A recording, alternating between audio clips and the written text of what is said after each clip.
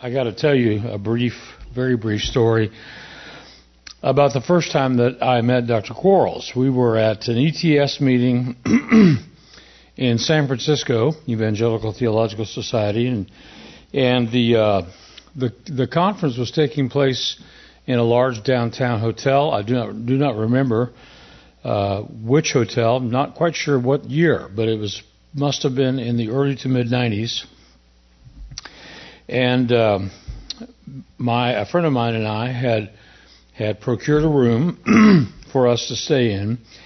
And when we arrived there, we received a phone call from someone else who is a common friend, teaches at New Orleans Baptist Seminary.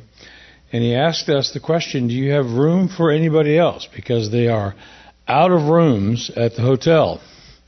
And we said, well, we only have one double bed, and we're already kind of under a deal of consternation about how to handle that. My friend figured out that you could put the sheets over one person and under the other one, and you wouldn't touch hairy legs that way. But we said, it's a big room, and so if we can find a way. And so we contacted housekeeping, and they brought a roll-away bed, and then folded the couch out and made it into a bed, and that's where I met Dr. Quarles for the first time.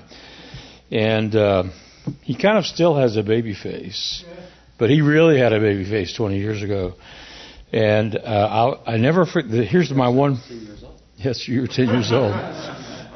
I'll never forget this. He was sitting at the little table in the room that night, and he had taken his electric shaving razor apart very, very slowly, very, very carefully, and had a little brush that he was sweeping the excess stubble from the inside of the brush. And he must have spent 45 minutes. And I remember looking at him thinking to myself, he must be a great Greek scholar. Anybody that can be that patient. For me, it's put it under the sink and run it for a couple of seconds and use it again tomorrow. But we've enjoyed great fellowship off and on throughout the years since then. As Dr. Quarles indicated, I have had an interest for a number of years in looking at the interface between the whole issue of politics and economics and the faith. Politics, economics, and the church. He mentioned our big book. Most people buy this to be a doorstop, and it's an expensive doorstop, but it does work quite well. It's called Seeking the City, Wealth, Poverty, and Political Economy and Christian Perspective. And we really kind of tried to cover everything, which is probably why not too many people have read through the entire book. So buy it, read whatever part the Spirit leads, and if He leads you to give 400 or 500 copies to other people, please do that as well. This little book came out of the Seeking the City book. This is by me. Acton Institute a couple of years ago decided to publish what they called primers on faith work and economics. One from a Baptist, one from a Pentecostal, one from a Wesleyan, and one from the Reformed perspective. And they approached me about doing the Baptist perspective. And so because I'd spent so much time on this, I was able to write this in about 30 minutes, or a couple of months at least. But it's a short work that deals with the kinds of things I'm going to talk about here tonight. I've had friends tell me that they have given this book to their children who were in high school, and that it made a huge difference in the way that they understood the issues of wealth and work and faith in a political system. And that was my goal, to write for about a 16 or 17 or 18-year-old person. So what I want to do here, and I wasn't quite sure, I apparently did not read my emails carefully enough over the last 2 weeks. I came ready to talk for about 8 hours. I'm not going to talk for 8 hours, at least not to you, right? I can talk all I want to in my sleep tonight. But I do want to introduce us to both the concept of what is politics and the concept of what is economics, bring them together and talk for a few minutes about political economy, and then talk about how we, as Christian people and even as churches, relate to the political economy around us. Now, politics, again, if you've had basic course in civics when you were in high school, much of this will be not new to you. But I just want to take a few minutes here and say some things about the evolution of political theory. The political theory in the West is normally assigned to the great Greek philosophers of the 4th and 5th century, and that would be Plato and Aristotle. They wrote the context. Plato wrote his most important political work, The Republic, in the context of Athenian democracy. Now, Athenian democracy was very different from the kind of democratic form of government that we have today. And that is that in Athenian democracy, you had people who had the franchise, and those would consist of free men over a certain age, and there were different gradations of ages where you could be involved. If you were at least 20, you could vote in the forum. It would be at least 30 to be elected to some kind of an office. And Plato wrote his book, The Republic, in critique of Athenian democracy. His basic point, as he comes down to the end of his work on the Republic, is that it's not hard to tell what's wrong with this system, because after all, it is this system that cost the life of the greatest man who ever lived. And of course, he was referring to Socrates. The Athenian men coming together, and they met about 10 times a year in their forum there in Athens, had voted either to exile Socrates or to require his life. And of course, Socrates refused to be exiled and took his own life. So in Plato's understanding, that's what good democracy is. So we don't really need something like that. And so he wrote his book, The Republic, which I do not have time to get into here, except to say that if you were to read The Republic today, it would probably remind you in some ways of contemporary socialism or even communism. And so there's a sense in which Marx sort of can claim a pedigree in a certain way back to Plato. Now, Plato had a student. His name was Aristotle. They agreed on many things. As best as we can tell, Aristotle studied with Plato for 20 years. It took a long time to graduate in those days. The first 10 years, he probably agreed with his mentor on most things, but in the last 10, he sort of didn't. He moved in a different direction. And it is to Aristotle that we owe the term politics. Of course, it comes from the word polis, which is just the Greek word for city. But what Aristotle was attempting to do was to articulate several different possible approaches to human beings living together in community. For him, it was not just one possible model, as it had been for the Athenians, and also as it had been for Plato. But that instead there are several possible models that would work depending on whether your nation is landlocked, whether it is an island, whether it is large, whether it is small, whether it's in the mountains, and so on. But Aristotle gives us the notion of politics, and like so many other areas, as someone has said, the work of later philosophers is to some degree nothing more than footnotes to Plato and Aristotle, and there's something to be said about that. Now, what about the Bible itself? What does the Bible have to say about politics? It doesn't use the term. It doesn't address the issue in any kind of a way that we would think about it today. And it approaches the issue of how people live together in community in a different way depending on what part of the Bible you find yourself in. Of course, the Old Testament people of Israel eventually were intended by God to be a theonomic community. God was the king. This is the lesson that they learned coming out of the Exodus. Entering into the Promised Land, they are a theocratic community led by priests and prophets. But of course, as we know, the people were not content with that. And eventually, about 4 centuries later, they demanded a king. They were still intended to be a theocratic community under the leadership of a king, but that king had very specific limitations and requirements placed upon him. Deuteronomy chapter 17 spells those out. I will not take the time to read that tonight. But among other things, it says that the king, when you finally have one, should not be a lover of money, a lover of horses, or a lover of many women. He should have his own Torah. And the implications of Deuteronomy 17 seem to be that he would have written it out for himself, made himself his own copy of Torah, and he should live by the Word of God. Now, we know that none of the kings ever lived up to that. David came the closest, and during significant parts of David's life, he seemed to exemplify that, but he was a failure as well.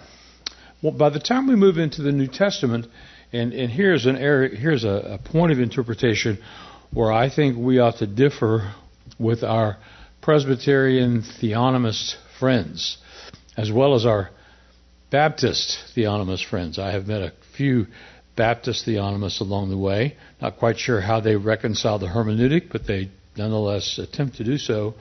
By the time we pass from the Old Covenant community and the day of Pentecost has come, and the work of the Holy Spirit is now poured out on all persons, irrespective of whether or not they have adhered to the Mosaic law, been circumcised, kept the Jewish rituals or whatever.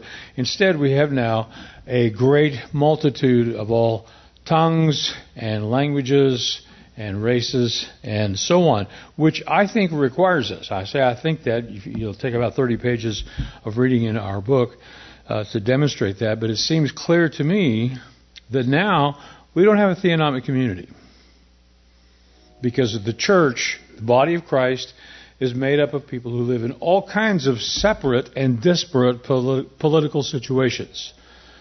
And so we have this progressive revelation, or we have this covenantal shift that takes place between Old and New Testaments that I think that we have to account for. When it comes to dealing with the history, again, of understanding politics, we have a couple of important contributions in the church, one that comes from Augustine. And Augustine, of course, wrote as magnum opus the Great City of God. And he argued that there are two cities in the world, the city of man. And by the way, this is not just the political world versus the ecclesiastical world. That would be a misreading of Augustine. The city of man is made up of all of those persons who live in our world today for whom love for self is preeminent. But then there's the city of God. And the city of God is made up of all of those persons for whom love of God is preeminent. So we don't have it nicely divided into, well, those people live over there are in the city of man, and these people here are in the city of God.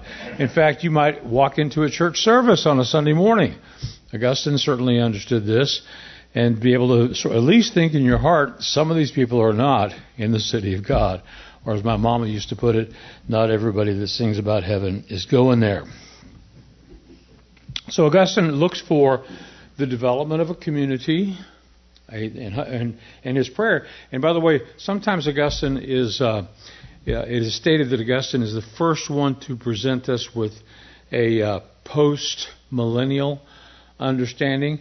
He was not intending to do that, but probably one of the natural results of his thesis in the city of God is that as the church flourishes and leads more and more people out of the city of man into the city of God, that at some point along the way, the millennial kingdom will be established. Of course, that is the way that hundreds of years of Augustinian interpreters believed that he was getting at. Thomas Aquinas also made his own contributions.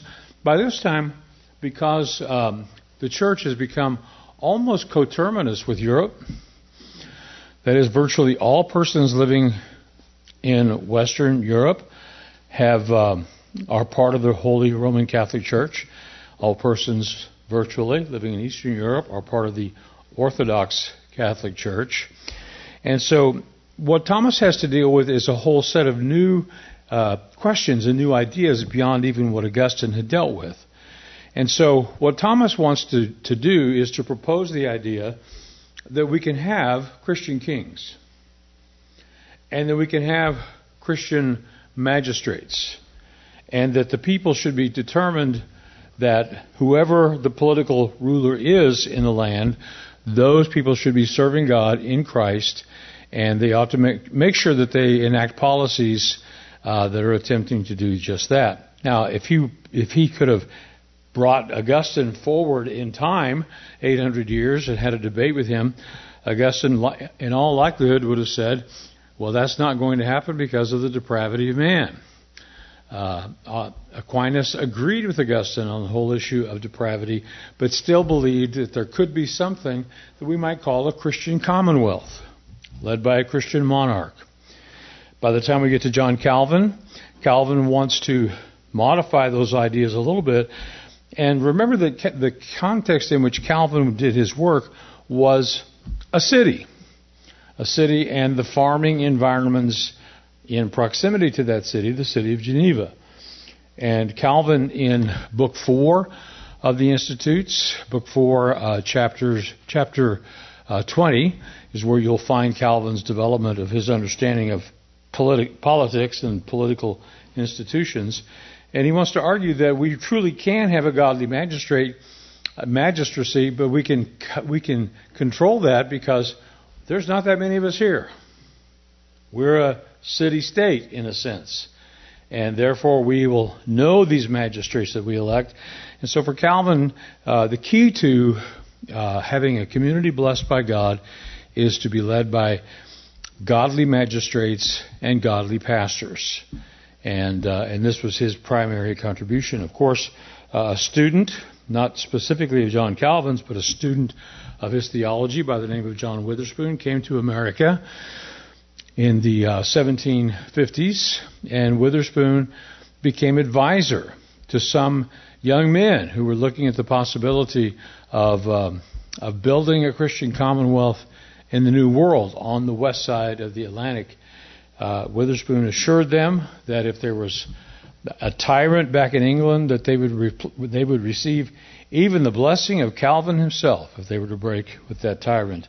And so when you look at all of that, you can see where this sort of evolution in politics has taken us. And I will mention one last thing before we talk about economics, because it's so germane to where we are today. When we leave Calvin and leave the New American experiment behind, which was in many ways an attempt to incorporate Calvinistic ideas into the whole political strain, when we pass through that, we come to the 19th century with a Prussian philosopher by the name of Georg Hegel. Now, Hegel didn't really care about what God thought about Christian commonwealth or what the Bible taught about a Christian commonwealth, because Hegel didn't believe that those things were really the Word of God. The Bible is not the Word of God. Hegel believed his own philosophy was in some sense the Word of God. Now, I want to be careful how I say that here. I don't want to say something inappropriate about Hegel, but there's a place in his encyclopedia where he writes these words out, and he says, "My fingers are writing the very words of God." Now, why would Hegel believe that? Hegel believed that because he believed that inevitable progress had brought Europe to this place, had brought Europe to Hegel. And he is the history of philosophy and the philosophy of history all bound up into one thing. And one of the most important contributions, not positive contribution, but important contributions that Hegel made was when he argued that the modern day political structure should depend upon educated elites who can, in some real sense, establish the community of God in this world. But it can only be done by the educated elites. And of course, among those who fell under the penumbra of Hegel were people like Woodrow Wilson, who took his doctorate at Johns Hopkins from two men who had actually studied political science with Hegel themselves. So politics, it's had this long and torturous history, weaving one way and another. It's been very difficult for the people of God at times to understand and know whether they are being submissive to a political structure that's appropriate. mean, think about this contrast before we move on to talk about economics. Is it appropriate to be obedient to the government? Well, most of us would say yes, it is. Paul says that in Romans chapter 13. What if the government is King David? He is the king who is sort of at the top of the heap. Well, that's not so bad. David certainly was a little bit bloodthirsty as a warrior, not a very good teacher to his children, and of course had a little libidinous trouble somewhere along the way. But instead of thinking about David as your king, think about Nebuchadnezzar. Should we obey the king? Should we be submissive to his leadership? Obviously, those are two very, very different contexts, and the church has had to determine how it relates to David the king and to Nebuchadnezzar the king all throughout its history. We'll not make any comments on the current persons running for office as to whether they are David or Nebuchadnezzar. I'll leave that for your own interaction later on. Now, that brings us to the issue of economics, because that's the second sort of leg of our little table here. Economics, and I really don't have but just a few moments to say something about this. But let me just say that over time, the concept of an economy that would develop in any particular place, any particular nation, city, state, or whatever, is the idea of how we can make exchange with each other in what is a just form of exchange. In fact, by the time we get to the Middle Ages in the scholastic theology, and specifically with Thomas Aquinas, Aquinas becomes the first actual economist in the modern understanding of what economics means, because Thomas, in his various writings, understood these 4 points. Here are the 4 points of what economics must entail. First of all, economics entails for whom a transaction is taking place. For whom a translation, in other words, who benefits from this transaction? That's question number one. Question number two is, what is exchanged? And obviously there have been all kinds of ways you could think about exchanges in the history of the world. Bartering. I will trade you 2 goats for your cow. I will trade you 3 donkeys for your daughter, whatever the exchange might be. But there has to be something exchanged in order for an economic transaction to take place. Thirdly, the production of the goods to be sold. So we have to think about some things to be sold. It could be a service, but even if it's a service that you're selling, you still have to think about who is best capable of providing that service. But in a good part of world history, what we're talking about here is pottery and a variety of other things that we need simply to be able to make our way in the world. So for whom is it taking place? What is exchanged? How do we understand the production of the goods to be sold? And fourthly, equilibrium. And equilibrium has to do with some kind of appropriateness in the exchange process. Now, Thomas was the first philosopher to spell it out, just like this. And when I say just like this, I don't mean it's all in one place. It's not in like volume 45, question 1, answers 1 through 4 of his Summa Theologiae. You got to hunt around. And that's the way it tended to be with a lot of older theologians anyway. You might take you 2 years if you didn't have a good index to find out exactly what Thomas believed about this. But Thomas does incorporate in his writings these 4 issues. And as time went by, right down to our very time today, economists would argue those are the 4 most important issues. So very briefly again, for whom is the transaction taking place? What is exchanged? What is the nature of the production of goods to be sold or services to be sold? And then finding an appropriate equilibrium in the exchange process. Now, Thomas didn't go much farther than that. He identified those things, but it was not his goal in mind necessarily to give a sort of instruction or exhortation in how we might do those things. By the way, by the time Thomas faded off the scene, the Catholic scholastics who were living in his wake gathered together at the University of Salamanca over a period of time and further developed these ideas. Now, among those who later would read the writings of Thomas and the other philosophers at Salamanca, who had identified these four parts of the economic system, one important person would read their writings later on, and he was a Scottish professor of moral philosophy. And he was teaching at Glasgow in the mid to late 18th century, and his name, of course, was Adam Smith. And Adam Smith took these ideas. Now, I want to make sure that I don't overemphasize the importance of Adam Smith. He doesn't really necessarily argue for all four of these points, but what he does do is he spends about 1,000 pages writing a book, and in that book, it's actually the first book in the history of the West that deals with the thing that occupies most of us for a great deal of our time, day in and day out, and that is how we make a living. Adam Smith is the first person really to try to understand how all of that worked. Now, many of you are familiar with Adam Smith. I'm not going to go through all of the details here in any way, but Adam Smith believed that systems of economics left to themselves would eventually achieve a kind of equilibrium in all four of these areas. He believed that government should stay out.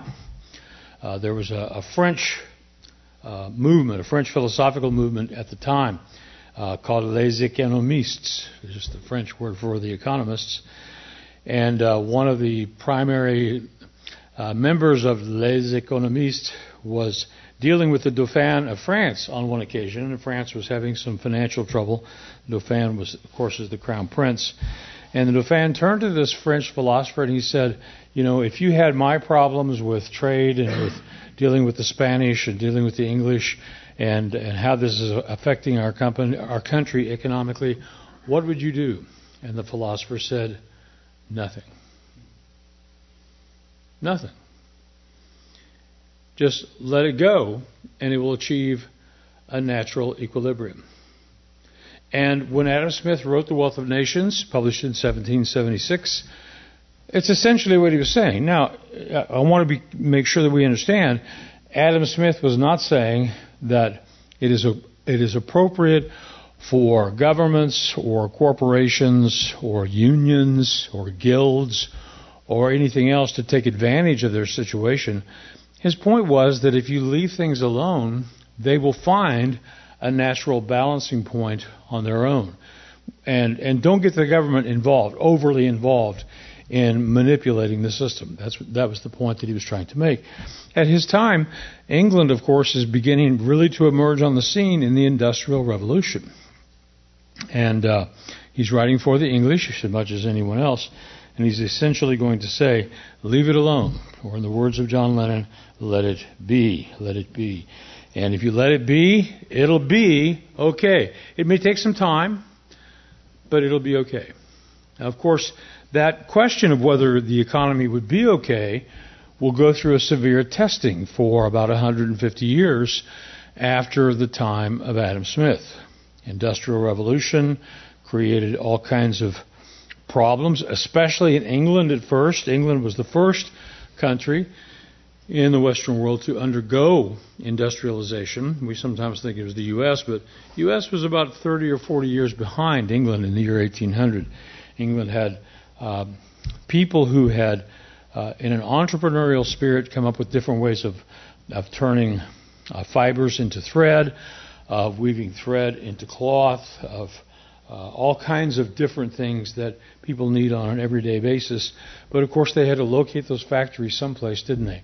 And if you've read Charles Dickens, you know something about the negative, dark impact of those factories in London. I always found it interesting, not always, but for a long time I found it interesting that many of us enjoy reading the novels of Dickens, or at least watching the television movie presentation. Maybe not reading them all is not always that joyous. David Copperfield's about 1,000 pages. But we like Dickens, and we hate Marx. And yet Dickens and Marx are basically saying the same thing. It's just that Marx didn't have Tiny Tim, who could say at the end of Das Kapital, God bless us, have we won. If Marx had included that, we'd probably think better of him. But if you think about the approach to the economy that you get out of Dickens, this critique of industrialization based on exploitation that results in premature death and disfigurement of many, many people, it's the same case that Marx will make in 1848 when he co-authored the Communist Manifesto with Friedrich Engels, and later in the 2 volumes of Capital, the first of which published in his lifetime, the second of which published posthumously. And Marx thereby articulates this approach to economics. So let me kind of tie this together here. When you think about economic systems today and the way governments relate to economic systems, you might look at a political science book. I brought one with me here that's a really good political science book. But you might look at a political science book and it says there have been 19 different forms of political economy that have been suggested. And remember that political economy, we're just coming to the use of that term right here, political economy is simply a term that describes how any governing body relates to the economic system around it. Once we get into Adam Smith and Marx and a couple of others, we're going to see these political economics issues rising to the fore. And so the big 3, as we might put it, in economics would be, number 1, Adam Smith, whose approach was let it be. It'll work itself out. It may take 10 years in a certain area. It may take 20. But you know what? As long as the government doesn't get involved in over-regulation, and the government doesn't get involved in favoring one part of the economic transaction process over a different part, as long as the government doesn't get involved and grant special privileges to its own cronies, who then sort of grease the palm of the politicians who are in power, as long as those things don't happen, over time things will work themselves out. So that's Adam Smith, 1776. Karl Marx, 1848, and later in the 1870s in Capital, argued that as good as free market systems were, and by the way, it's interesting when you read Marx, he says the best thing that's happened economically and politically up to this time is the development of free market economics. He had 2 cheers, not 3, but 2 cheers for Adam Smith, about whom he has a lot to say in Capital. But Marx said ultimately Adam Smith was too optimistic, because what's going to happen is this: corporations and manufacturers will continue to crank out goods and services and charge as much as they can get for those goods and services. And if the government doesn't step in and do something about it, then they're just going to keep doing that ad infinitum, ad nauseum. And it's an unself-reforming system. This was Marx's idea, but Marx further held the sort of idealistic notion that if you eliminate the government, if you eliminate those who are in control of the process of production, the means of production, in his case whom he would call the bourgeoisie, or the wealthy people, the wealthy industrialists of his day, if we just get rid of them, everything will be okay. Because the common guy out there, he just wants to, have a happy life. He doesn't have any illusions about taking over somebody else's property, doesn't have any illusions about cheating other people, doesn't have any illusions about taking another man's wife, doesn't have any illusions about killing to get what he wants. And once the political structure is removed, and once the economic structure, those who control the means of production are chastened. And by the way, we have to include a third element in that chastening, and that is religion. Because as you have heard probably many times, Marx is the person who said religion is the opiate of the political structure we have now, the opiate of the people. What do you mean by that? He meant that the people who possess the means of production, the industrialists, along with the governmental structure, those who are in political charge, employ the assistance of the clergy in order to control the people, to keep them doped up. That's why opiate of the people. And his essential idea here was that priests and bishops should have their, at least as part of their responsibility, to stand before their congregations on a Sunday and say, we know that the government has trodden you under. We know that the king has conscripted your sons and taken them to an unholy war where they have died. We know that the bourgeoisie have made it so that you have to live in a tiny little hovel and not able to feed your family, not able to take care of sicknesses when they come your way. But here's the thing that you can be grateful for. The meek shall inherit the earth. One of these days, that baron up on the hill, or that fat cat industrialist who's in charge of the lace factory in London, he's going to die. He's going to hell. But you will inherit the earth. You'll inherit everything then. So Marx said we have to get rid of those three things: government, bourgeoisie, and the church. That was his approach. And then once we do that, people are free. So a very different approach to dealing with the economic issues than Adam Smith had. But we have to turn to a third individual here. And this third individual was someone who came along and developed his theory essentially in the context of the Great Depression of the 20th century. And what Marx had been saying all along was this: capitalism, free market economics, they are unreformable from the inside. But by the time we turned into the 20th century, there were people who were proving that to be wrong. One of them was a guy named Henry Ford, who beginning about 1912 decided that he was going to pay his workers a living wage, whereas the average worker in a big American city at that time made about $1.50 or $2. Actually, made about $1.50 a day for working. Henry Ford said this: I'm going to pay my workers $5 a day. Now, that doesn't sound like a whole lot to us, right? But $5 a day, when the guy that's working for Ransom Dodge over here is making $1.50, well, you're going to quit working for Ransom Dodge and go to work for Henry Ford, doing essentially the same kind of work, but he's going to pay you 3 times as much. And in so doing, Henry Ford demonstrated that the free market economic system was, at least potentially, reformable from the inside out. But of course, Marx had not only argued that it's unreformable from the inside out, but that it would encounter problems along the way that would ultimately be unsolvable. And when the Great Depression followed hard on the heels of the crash of the stock market in October of 1929, Marxists everywhere rubbed their hands in glee. Here it is. Let's watch how long it takes. And of course, we know that if you look at it in an overall sense from our perspective, it took 10 years to dig out of that. And so during the midst of that, in 1936, a British intellectual by the name of John Maynard Keynes wrote a book in which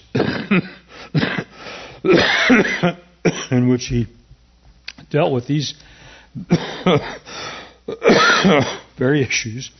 And what he wanted to say in this book is, it's not really Smith and it's not really Marx. A pox on both their houses. Instead, what we don't need the government to take control of the economy and be in control to the point that the government owns the means of production. This was Marx's theory.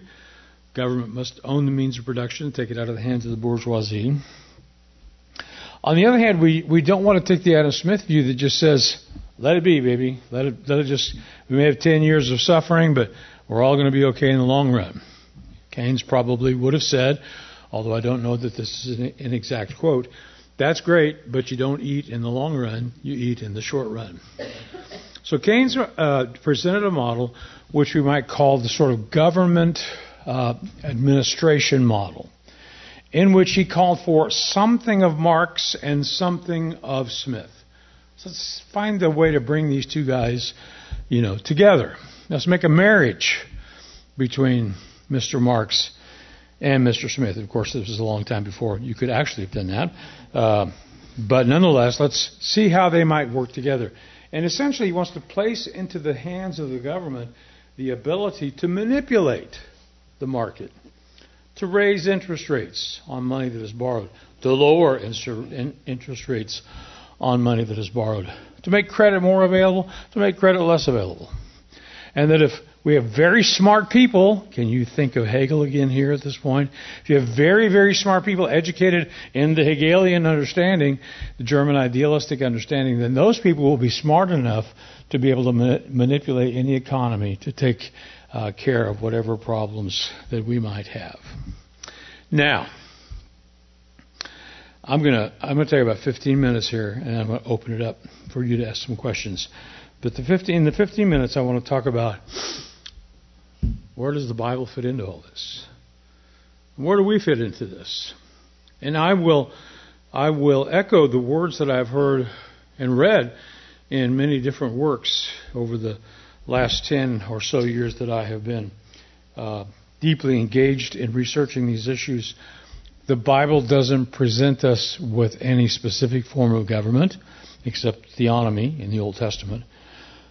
And the Bible doesn't present us with one system of economics over above any other.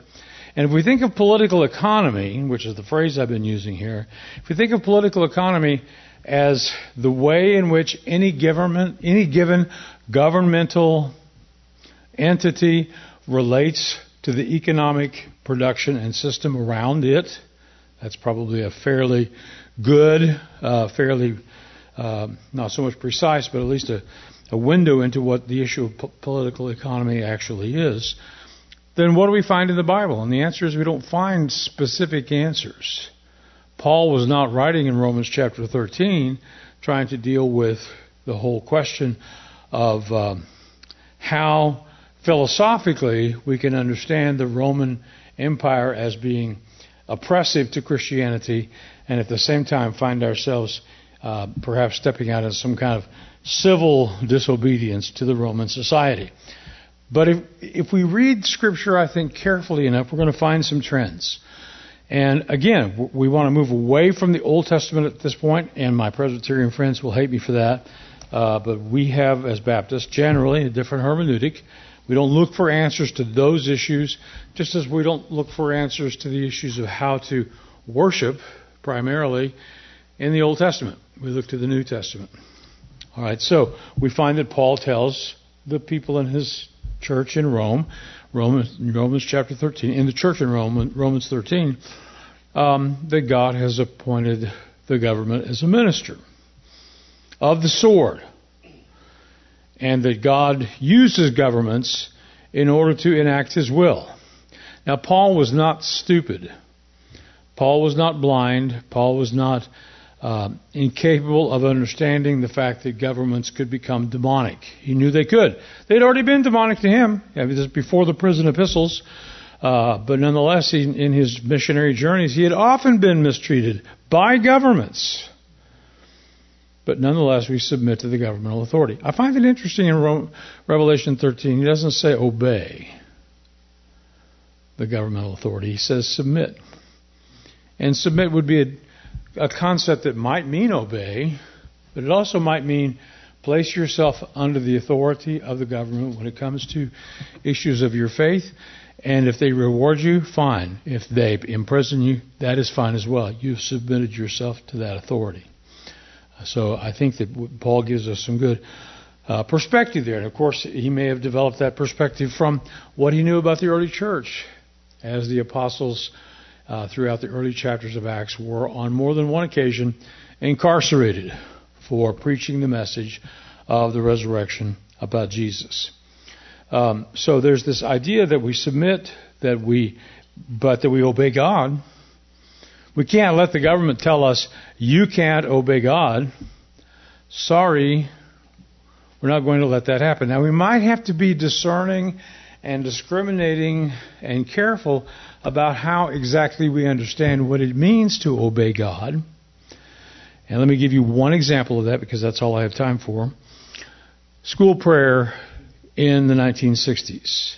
A series of court cases ruled against school prayer in various places in American public schools in the 1960s. One of the most obvious cases took place in 1961. And what was happening there was this. There was a morning prayer. Now, when you think about that prayer, the thing you need to understand is this. The prayer was written by the State Department of Education, the government. The prayer was prayed by an administrator in the Department of Education, a principal or a school teacher. The third thing that you would want to understand is that students were required to participate in that school prayer. Now, the grounds upon which that school prayer issue was challenged were violation of the First Amendment, specifically the Establishment Clause, that this, in effect, establishes a kind of religious tradition and religious faith because it's written by the government, prayed by the government, and mandated on all students. And, of course, I want you to be careful when you bring this up in your home church sometime in the near future. But let me just tell you that I agree with the court on that particular case. If I'd had a child, if I were living in Salt Lake City in 1960 or 61, and my child went off to school, knowing the kind of prayer that would probably be mandated by the state, prayed by a state employee, and required compliance on the part of all of the children, I'd be homeschooling. Even before the term homeschool was actually out there, that's what I would have been attempting to do. Now, when a group of people simply gather together before a basketball game, and you got a few players and a couple of parents down there, and they want to pray for the team before the basketball game, that is not an establishment of religion. But the kind of prayer cases that came in 61 and 63 and other times in other places, I think those did they did establish precedents which were not justifiable biblically. In the Bible, what is prayer? It's not just something written out by a government. It's not just something repeated by rote by a person who it's your turn today to do this. It's not just something the kids just sort of stand there bleary-eyed and, repeat some part of the prayer after it's already over. That's not really what prayer is. So we have to understand that there are technically difficult and complicated issues that are related with the way the church relates to the political economic structure in our world today. I'm proud to be a Baptist. And the Baptists have a long heritage of standing for truth, of standing for justice in the midst of an unjust society, of standing for freedom of conscience and freedom of belief and non-coercion of belief. And you can find this if you go all the way back. You can go all the way back to Helwys and Smith in 1609, 1610, 1611. They stood for truth. They stood for freedom to express the truth in the way that they saw fit. And at least Thomas Helwys paid for it by imprisonment. If you bring that on forward into our current time, we could see the same thing happening over and over again with people like Martin Luther King Jr. I'm not in agreement with all of the lifestyle issues that have become sort of associated with Martin Luther King Jr. Probably the man made a lot of mistakes and was a sinner, just like I'm not a sinner just like me, hopefully, but like me, he was a sinner. But he was also a man who stood for justice. He was not enamored of Marxism. He had studied Marxism. He'd studied under Reinhold Niebuhr at the University of Chicago Divinity School. And Niebuhr was kind of a closet socialist. And Martin Luther King Jr. said, no, we're not going to look to the government to change these things in our country. Instead, what we're going to do is we're going to pray to God and we're going to protest in such a way that God will change the hearts of the people, and specifically the young people.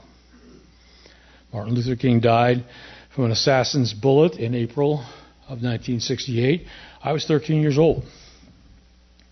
I remember hearing about it at school or right after school. I remember talking about it at the dinner table. My father was a transplanted Southerner. He was from deep southern Missouri. My father had no use for Martin Luther King Jr., but I remember us having this conversation and me saying to him, Dad, this is a man who had a prophetic insight, struck down in the prime of his life, but he's a man who understood that the political economic system in which we live can either be oppressive to the church or it can be one in which the church is allowed to be the church in any way that it possibly can be. Wish we had time to go into more detail about some of those, specifically Baptist people who stood for freedom in the political economic realm. But I'm going to cut it off here with 20 minutes just to see if you have a question or two to ask, or a comment to make, or a political speech. Everybody else is doing it this week, so.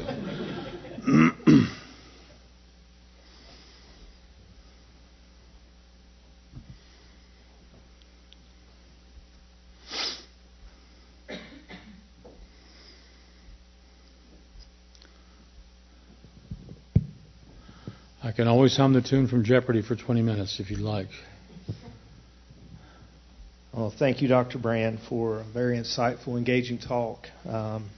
Wanted to know if there was any more development of Aquinas' thought prior to Smith, in particular maybe William of Ockham or Duns Scotus, and what text would Aquinas appeal to maybe in his Summa in developing those beliefs? Yeah, there are. To answer the second question first, I have footnoted in this book,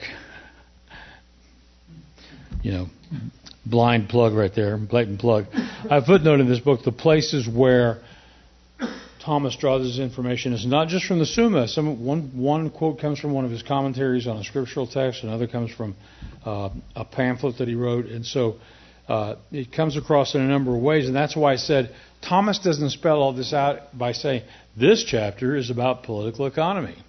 This chapter is about economics, anything like that. He's the kind of guy you have to read around, as many ancient and medieval writers were like that as well. I read Augustine, and what you're hoping to find when you read one of Augustine's books is, okay, in this chapter we're going to stick to this issue, we're going to look at every verse. No, you got to read all of it at some point in order to get it. And that's where the same thing with Thomas on this particular issue. So you got to kind of go at different ways. If you would email me, my email address is. I'd be happy to send you the citations in Thomas's writings where you can look up his contribution. In fact, I would just probably cut and paste the 3 or 4 pages out of the book and email it back to you. I'd be glad to do that. Good question.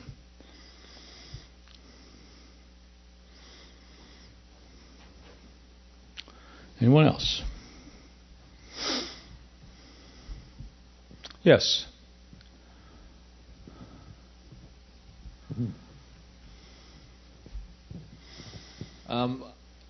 I noticed recently the controversy InterVarsity are having with the movement Black Lives Matter, and you touched on some racial issues, and I was wondering if you could give us your take on that. Was that a wise move? What do you think? Well, let me begin with a caveat, and the caveat is I'm white.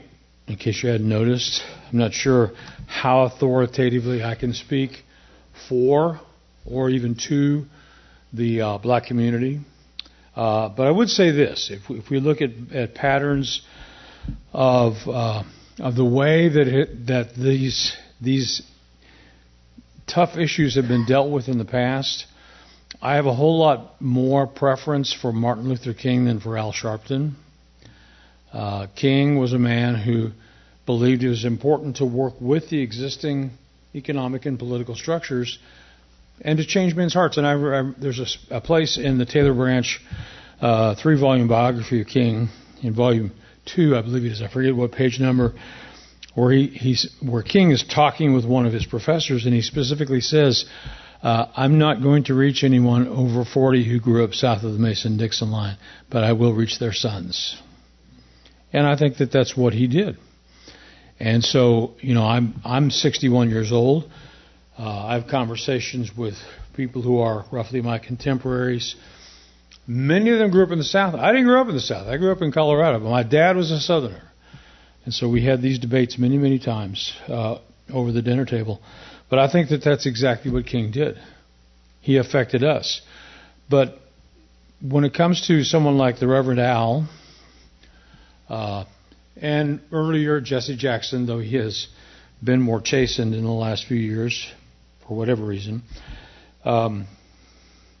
there seems to be here not a call for equality, but a call for the recognition of more of a supreme role.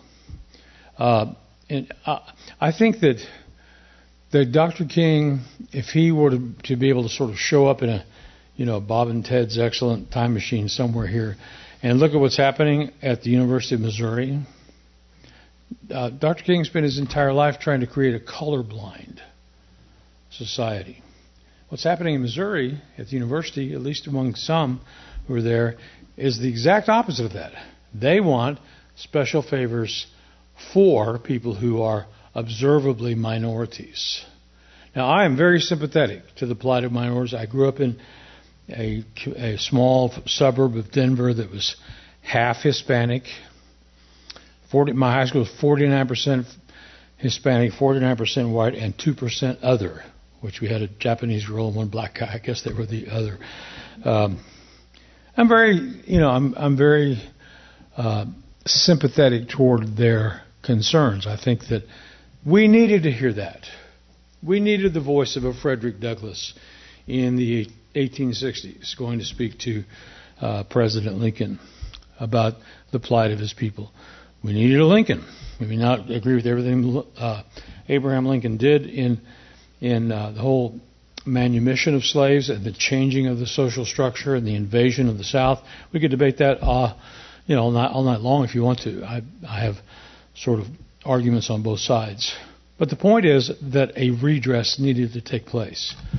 You're never going to get a redress that will affect 99.999% of people who were part of the oppressive group in the society. There's always going to be some people out there who are still full of the devil or full of hatred, or they grew up in a home where their granddaddy was, the Grand Wizard of the KKK, and they'd kind of like to have that prominent position for themselves. It's always going to be there, but it's going to be there on every side.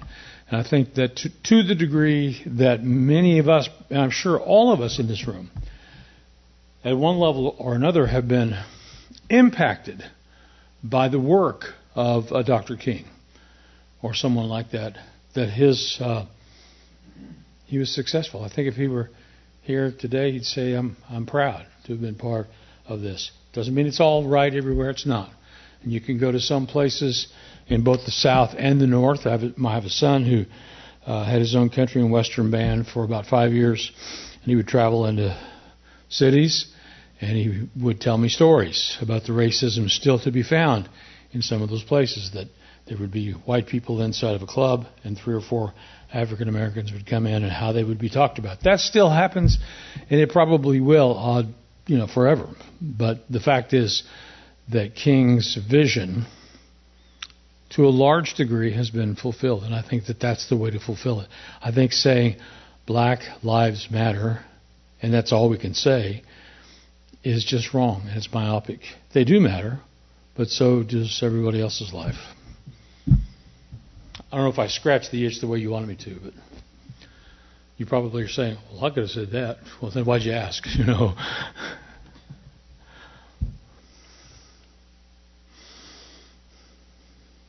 Someone else. Thank you. I hope this question is not too tangential. Am I saying that right? Tangential? But I think it touches upon some of these issues, I suppose. And as you're going through different economic systems, different political systems, as it relates to the economy, and how the church relates to those governmental systems, and I guess I'm I'm an Old Testament guy. I'm trying to think through different narratives in the Bible where these come up. Mm-hmm. Is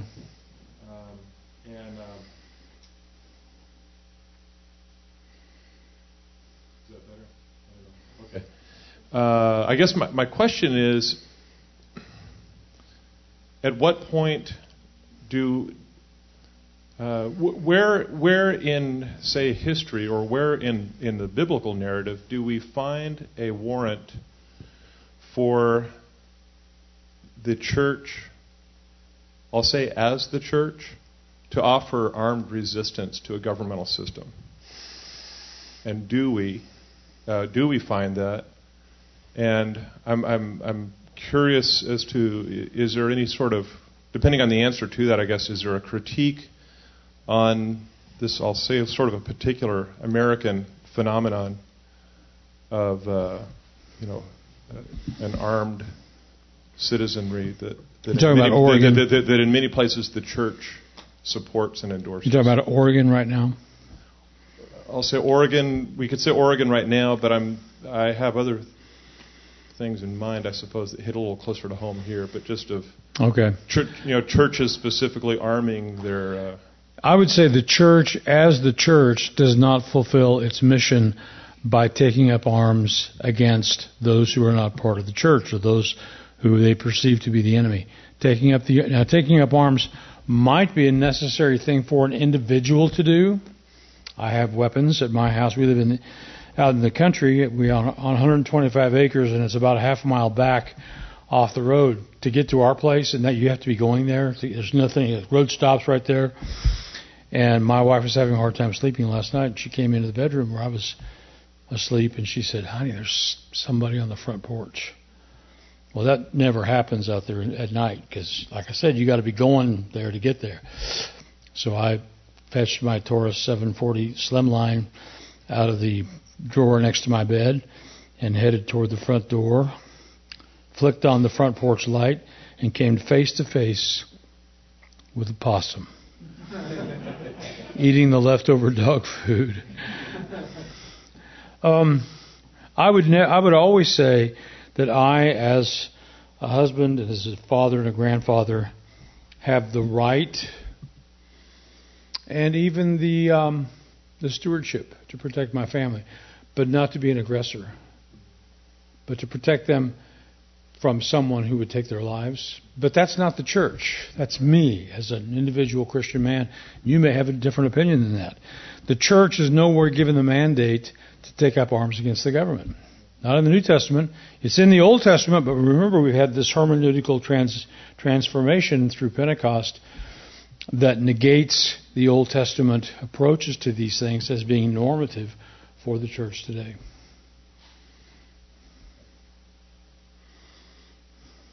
One of the things I wanted to do, and I didn't think about it until we came in here tonight, I was going to have a whiteboard because I'm not technologically advanced enough to use PowerPoint. I can't even tell you what it is. I was going to put a board up here in which I would draw a vertical line all the way down through the board and a horizontal line all the way across. So you're making 4 squares or 4 rectangles out of the board. And on the horizontal axis, we might have something like government ownership of the economy. That's the vertical axis on the left-hand side. On the horizontal axis across the bottom, it would have a term like governmental redistribution of wealth. So you got 4 corners. You got this corner down here on the bottom left, where it has very little or no government ownership of the means of production, and also very little government redistribution of wealth. All right? And if we think about who might fit there, we would probably come to the conclusion of saying the U.S. would fit there in the early 19th century. Maybe not today, but it would fit there then. Switzerland, to a large degree, at least until recently, would have fit there because it did not promote government ownership of the means of production, nor did it promote a governmental redistribution of goods and services that is mandated on all people. But let's go up from from the bottom left square to the top left square. And remember that up here what we have is, because the vertical axis is government ownership of the means of production. So if we go up to that top square that's on the left, we're talking about countries in which the government owns, or at least owns a large portion of, and controls the means of production. Now, we would put in that square pretty much any state that would be communism, although we're not done with them yet. We might put Brazil in there in the 1980s. 1980s, Brazil put on a strict moratorium on imports and exports. In 1984, I think it was, Brazil passed a law forbidding the importation of computers into Brazil from any outside country. And then what they were hoping to do was to turn Brazilian engineers into computer whizzes and therefore to raise up the economy. But instead what happened was those Brazilian engineers who were supposed to be the guys that would really raise up the economy were Brazilian guys having a siesta all afternoon, all right, because they weren't going to make any more money by churning out a really good computer than anybody else. And it didn't take about 2 years before Brazil was 10 years behind the rest of the world in computer technology. But this government owned the means of production. Sometimes we call that statism. Okay, so that's the bottom square on the left, top square on the left. Bottom square on the right, remember that horizontal axis is government as redistributing the goods and services that are provided. Here we would put sort of the socialist, maybe especially the democratic socialist countries. You'll sometimes hear, oh, well, you should live in Denmark. The average salary in Denmark is $55,000 a year, and they have one of the best healthcare systems in the world. And that's true, but that's not all that needs to be said, because their average federal income tax is about 30%. Add state income taxes and local taxes onto that, and those people that make $60,000 a year are only bringing home about 30, maybe 25. And one of the reasons for this is there's been high unemployment and low employment of especially younger men and women growing up in Danish society since the end of World War II. All right, so the government has to take that away. And by the way, there's a guaranteed income. You don't have to work a year, or you have to work a day in your life in Denmark to have your own apartment. May not be the nicest one around, to be able to eat the food you want to eat. And it's probably going to be spaghetti and ramen and that kind of stuff more often than it will be, New York Strip. And to have some form of transportation, though it would probably be a bicycle instead of an automobile. But you can live like that if you can stand it for the rest of your life. Never work a day, because that's the safety net. But what happens is they have to take the money from producing people. The government does this, and they forcibly take that money from productive people, and they give it to these people over here who are not productive. I was reading something just this week by someone who said, I've been studying socialism and capitalism for 50 years, and I've come to the conclusion that socialism is the more biblical model. Oh, really? You mean all those places where the Lord says that the Pharisees should redistribute your wealth to the poor people, or that the Roman government should take away from those who are productive and give to poor Christians or give to poor other people? That's not there. Now, there's a major emphasis in Scripture. Dr. Quarles and I were talking about this just before we came over. Major emphasis in Scripture on the church caring for the poor, on families caring for the poor in their own family. Paul says, any man that does not care for his own family is worse than an infidel. We might even have a sense in which the community would take some responsibility. Marvin Olasky wrote the book on American Compassion, the tragedy of American Compassion. 25 years ago, new edition came out just recently.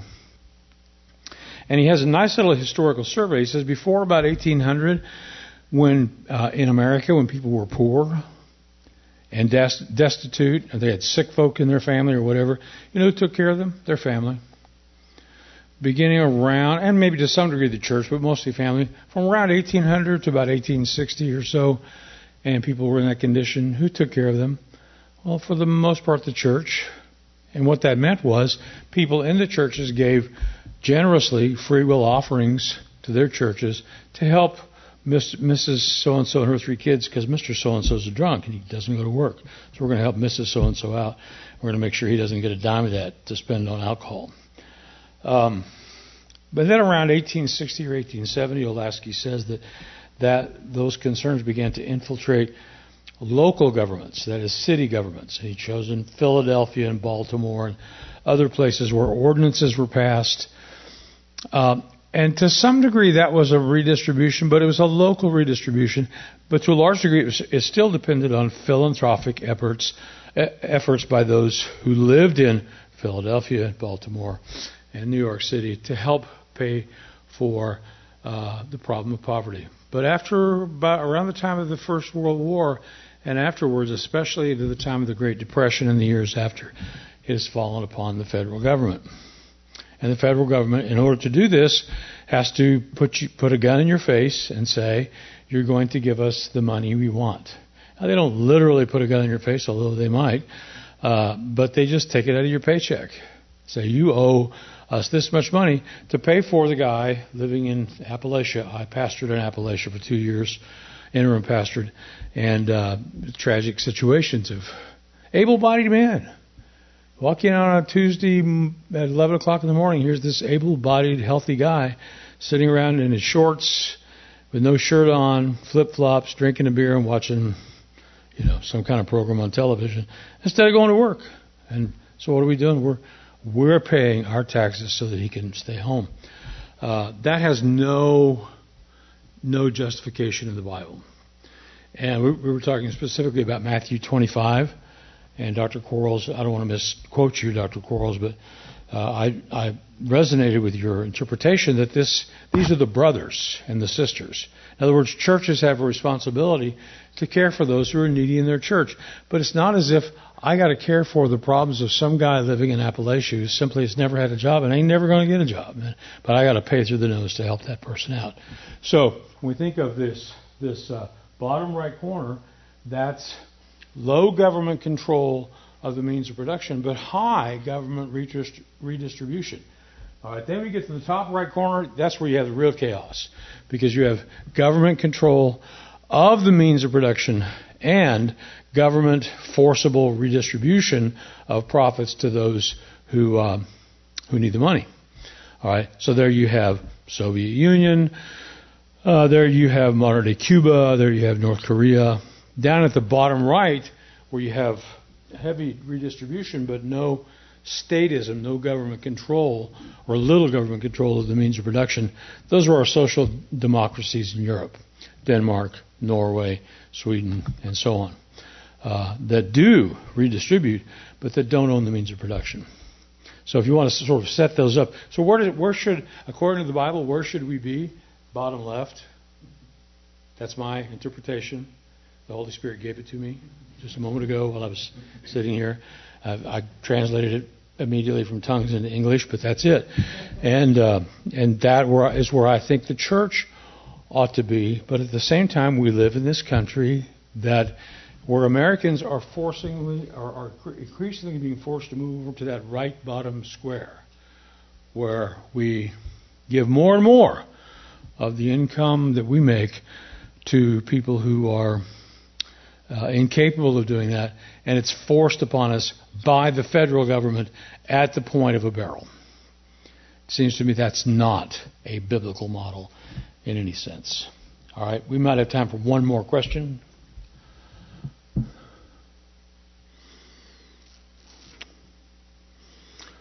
All right. Andrew, did I turn this over to you at this point? Dr. Quarles. Would you express your gratitude to Dr. Brand?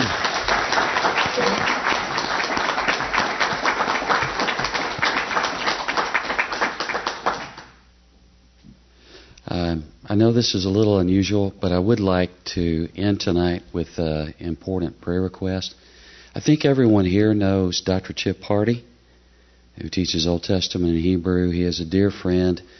We talked together at Louisiana College for a couple of years before moving here.